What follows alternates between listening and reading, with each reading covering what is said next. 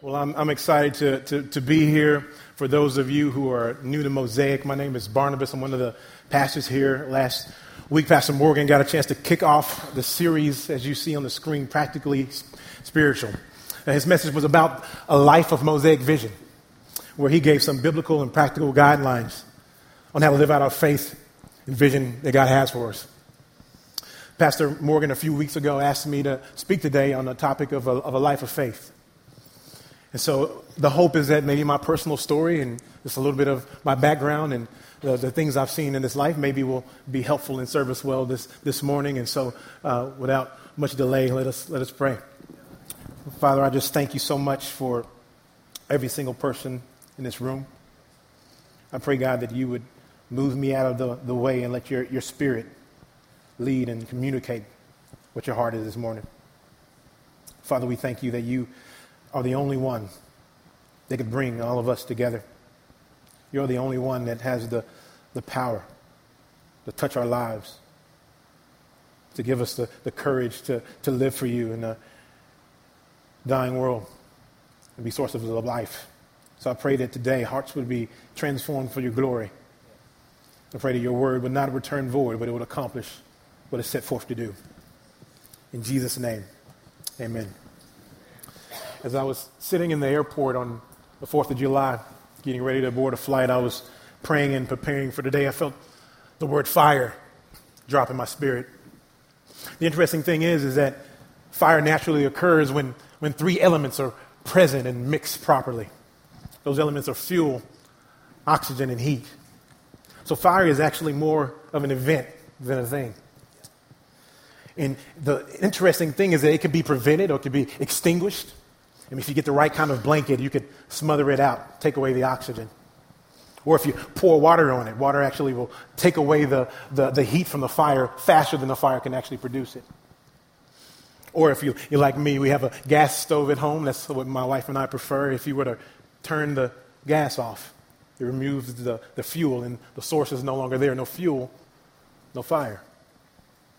You're probably wondering, what does this have to do with us?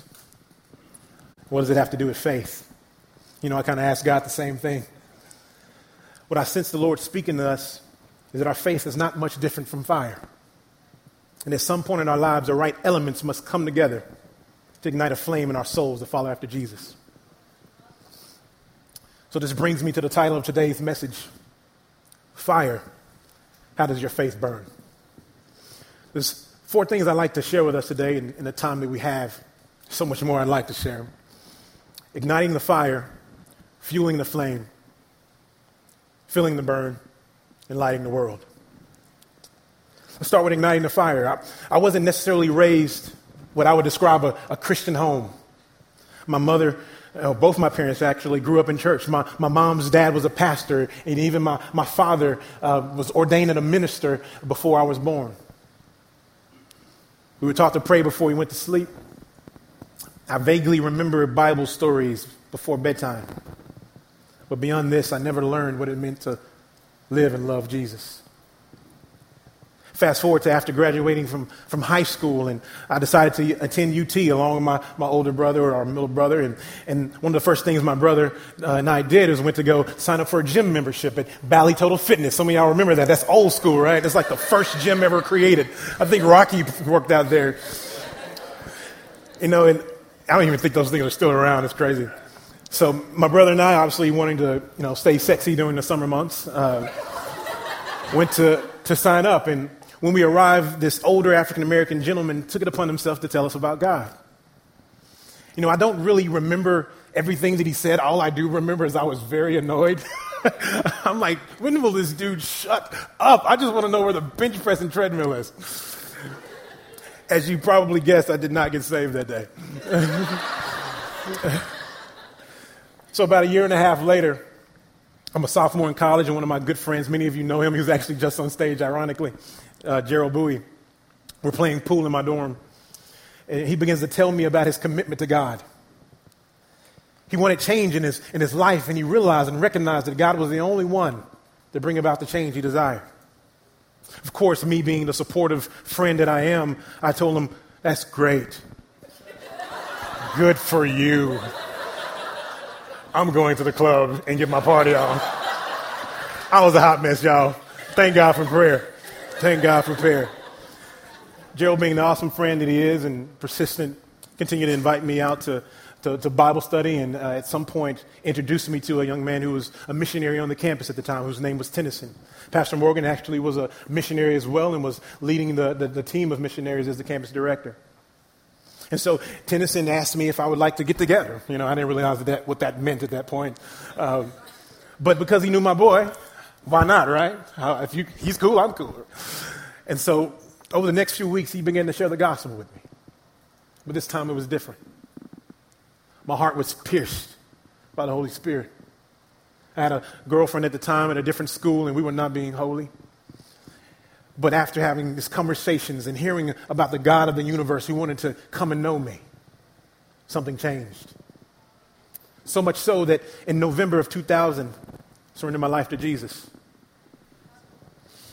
It was at this point that the fire of faith was ignited in my heart. Scripture tells us in Hebrews chapter 11, it says, "And without faith, it is impossible to please him. For whoever would draw near to God must believe that he exists and that he rewards those who seek him." I know it may sound cliche, but if I had known what God had to offer, if I had known what the experience of knowing him and living with him and having him invade my world in the most beautiful way possible, a year and a half earlier, I would have jumped at the chance to come and know him. If I had known the experience of joy and satisfaction that would come, I wouldn't have hesitated. I remember what it was like without him. I definitely don't want to go back. There's a Catholic priest and influential theologian by the name of Thomas Aquinas. He was a theologian in the 13th century. He had an interesting thought as it relates to faith, and this is what he said. He says, "The one who has faith, no explanation is necessary. To one without faith, no explanation is possible." Now, I don't want us to misconstrue what my brother in the faith was trying to convey. He wasn't trying to oversimplify faith. Either you believe or you don't. Just shut up and believe is definitely not what he wanted to communicate. He was a philosopher, a man of great education and deep thought. What's important to know is that there's virtually nothing in this world that is 100% sure. Every day we exercise our faith to a great extent. We consult our doctors without seeing their licenses. We jump in our cars without checking the engines.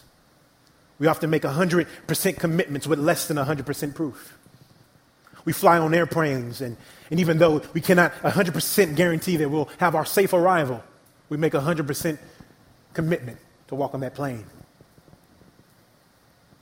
It's interesting. So really the question that we have to ask is not, is there enough evidence to warrant 100% of commitment to Jesus?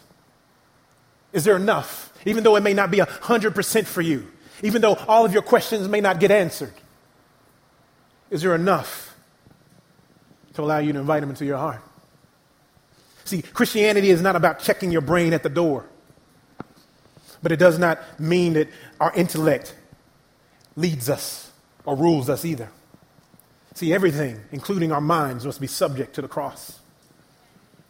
Which brings us to the next point, fueling the flame. As I mentioned about fires, we can put some out pretty easily.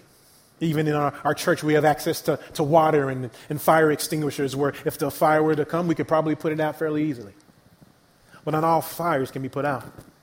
Sometimes fires can get so big so quickly that it's impossible to extinguish them. Would you believe me if I told you that there's a small town in Pennsylvania that's been on fire for over 50 years? It's true. The town is Centralia, Pennsylvania. And an underground fire burning coal seems underlying the town, has been there since 1962. And it still burns to this very day. If you go to certain areas of the town, you will find areas where smoke just seems up from the ground. These areas, if you were to touch the ground, you would feel its warmth. I believe we have a photo of you to get a picture of it. See, Centralia sits atop a vast network of underground coal mines. Back in 1962, the town decided to set the local landfills on fire so that a bunch of the trash would burn and reduce the amount that was taking up space in the landfill. Although that they had thought that they extinguished the fire, the landfills were continuing to burn. It kept burning deep below the surface in the trash where no one could even see it. The fire burned downwardly and eventually went underground. It was met with a great source of fuel. The leftover mine shafts, which still opened up to veins of what we call anthracite coal. See, anthracite coal is known for burning for long periods of time in extremely hot temperatures. See, experts believe that the fires can reach as high as over 500 degrees Fahrenheit and go as low and deep as over 300 feet. And even though 50 years may seem like a very long time, it is believed that the fires of Centralia will burn for another 250 years. So why do they just put it out, right? Maybe that's the question that we ask. The truth is they couldn't. They tried. Multiple different firefighting methods, but there's nothing they could do. So why I share this story, what does this have to do with us? We must accept the reality that there exists an enemy who desires to put out the flame of God inside of our hearts today, to extinguish that which he put to be kindled inside of us. He'll try every single method, from deceit to malice to lies, to try to get that fire to go out. See, I believe that God desires to ignite a fire so deep within inside of us, fueled with the anthracite coal of his presence. I believe that when the enemy comes to pour out or put out our fire with fear, pain, and disbelief, that God's Spirit would keep it burning. It says this in Hebrews chapter 10, starting in verse 19. It says, "Therefore, brothers, since we have confidence to enter the holy places by the blood of Jesus, by the new and living way that he opened for us through the curtain, that which is his flesh, in which we have a great priest over the house of God, let us draw near with a true heart and full assurance of faith, with our hearts sprinkled clean from an evil conscience, of our bodies washed with pure water. Let us hold fast to the confession of our hope without wavering. For he who promised is faithful. And let us consider how to stir up one another." Say, stir up one another. "To love and good works, not neglecting to meet together, as is the habit of some, but encouraging one another. And all the more you see the day drawing near." By God's grace, we are an overcoming church. We can ensure that the fire of confidence in Christ will continue to burn for generations to come. Shame on us if we don't pass the torch of faith to our sons and our daughters, if we don't allow them to see our lives burn with the flames of God's presence. As much as I want to stress the importance of faith today, I'd be remiss if I didn't address the immense amount of difficulty it is in walking it out. Which brings me to my next point: feeling the burn. Just to give you a little background, I'm the youngest of 3 sons. My oldest brother is 13 years older than I am because of a series of bad decisions, running the streets, in and out of prison. My other brother is a year and 5 days older than me. Before he was born, the doctor told my parents that he would be mentally challenged. They even suggested abortion as a viable option.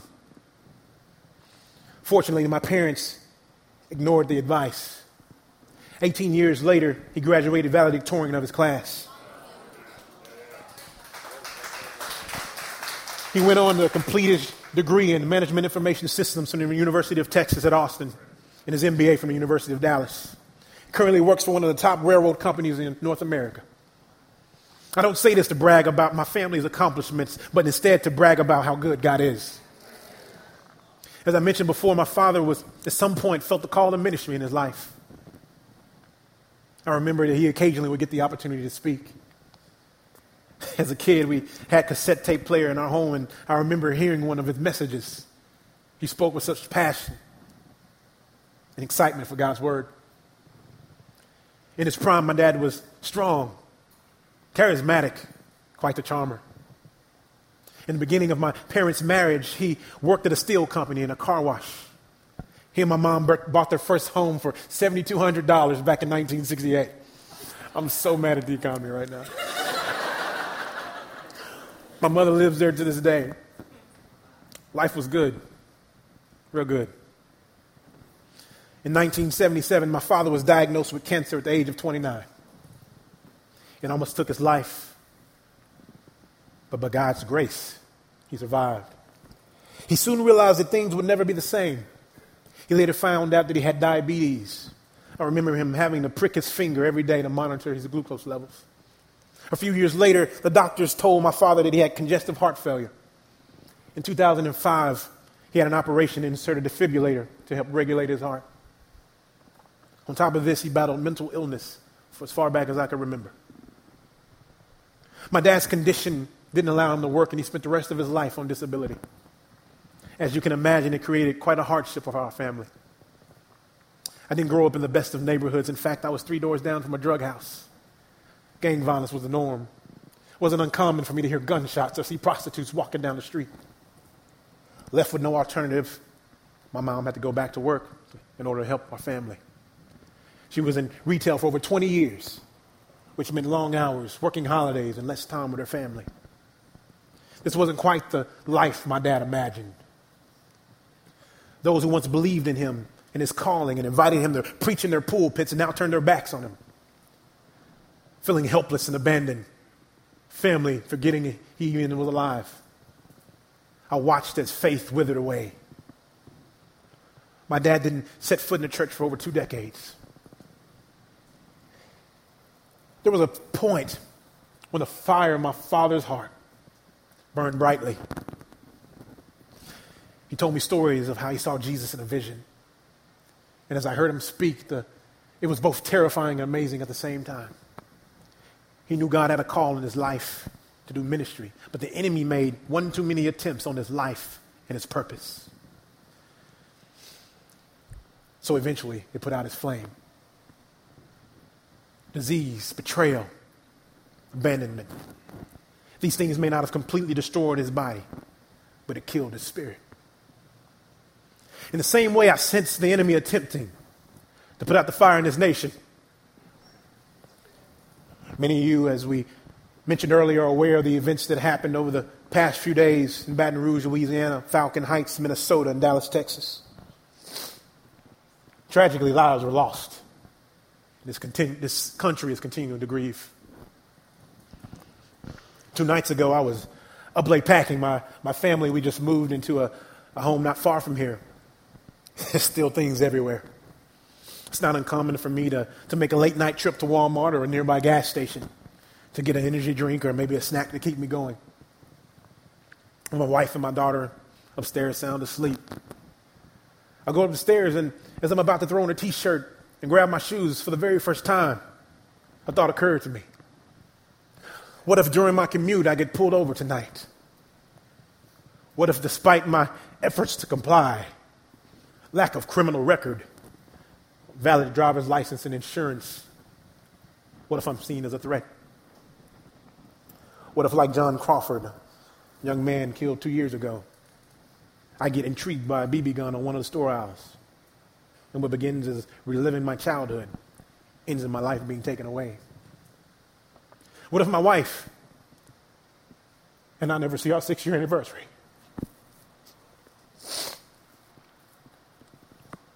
What if my daughter grows up without a father?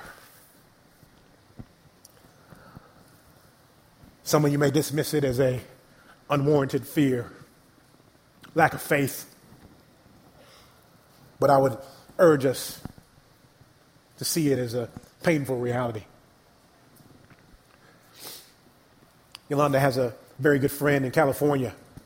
They went to college together. Thank you. She was one of the bridesmaids in our weddings, and she's like a sister to my wife. Yolanda even did the videography for the wedding a few years back.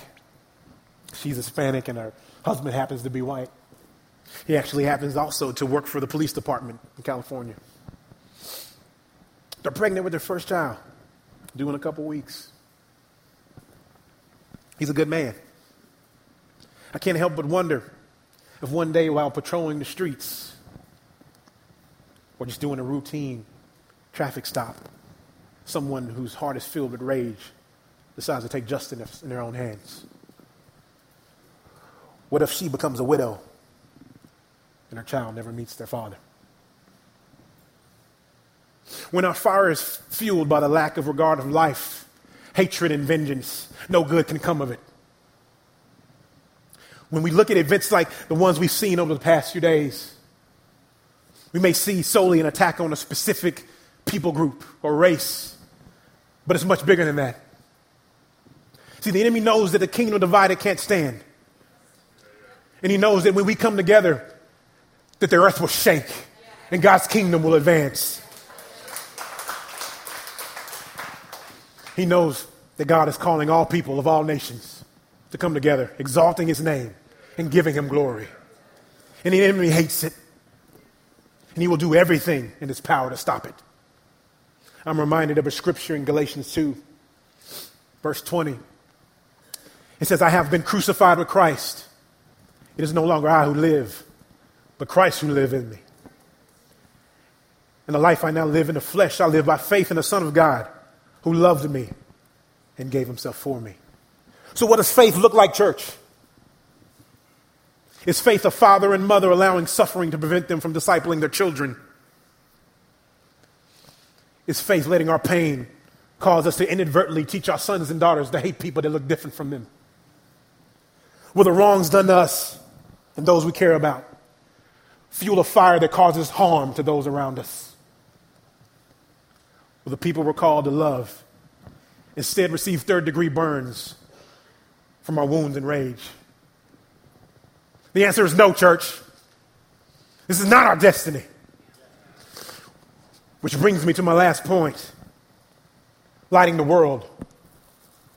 See, we are not a people that are called to walk in darkness.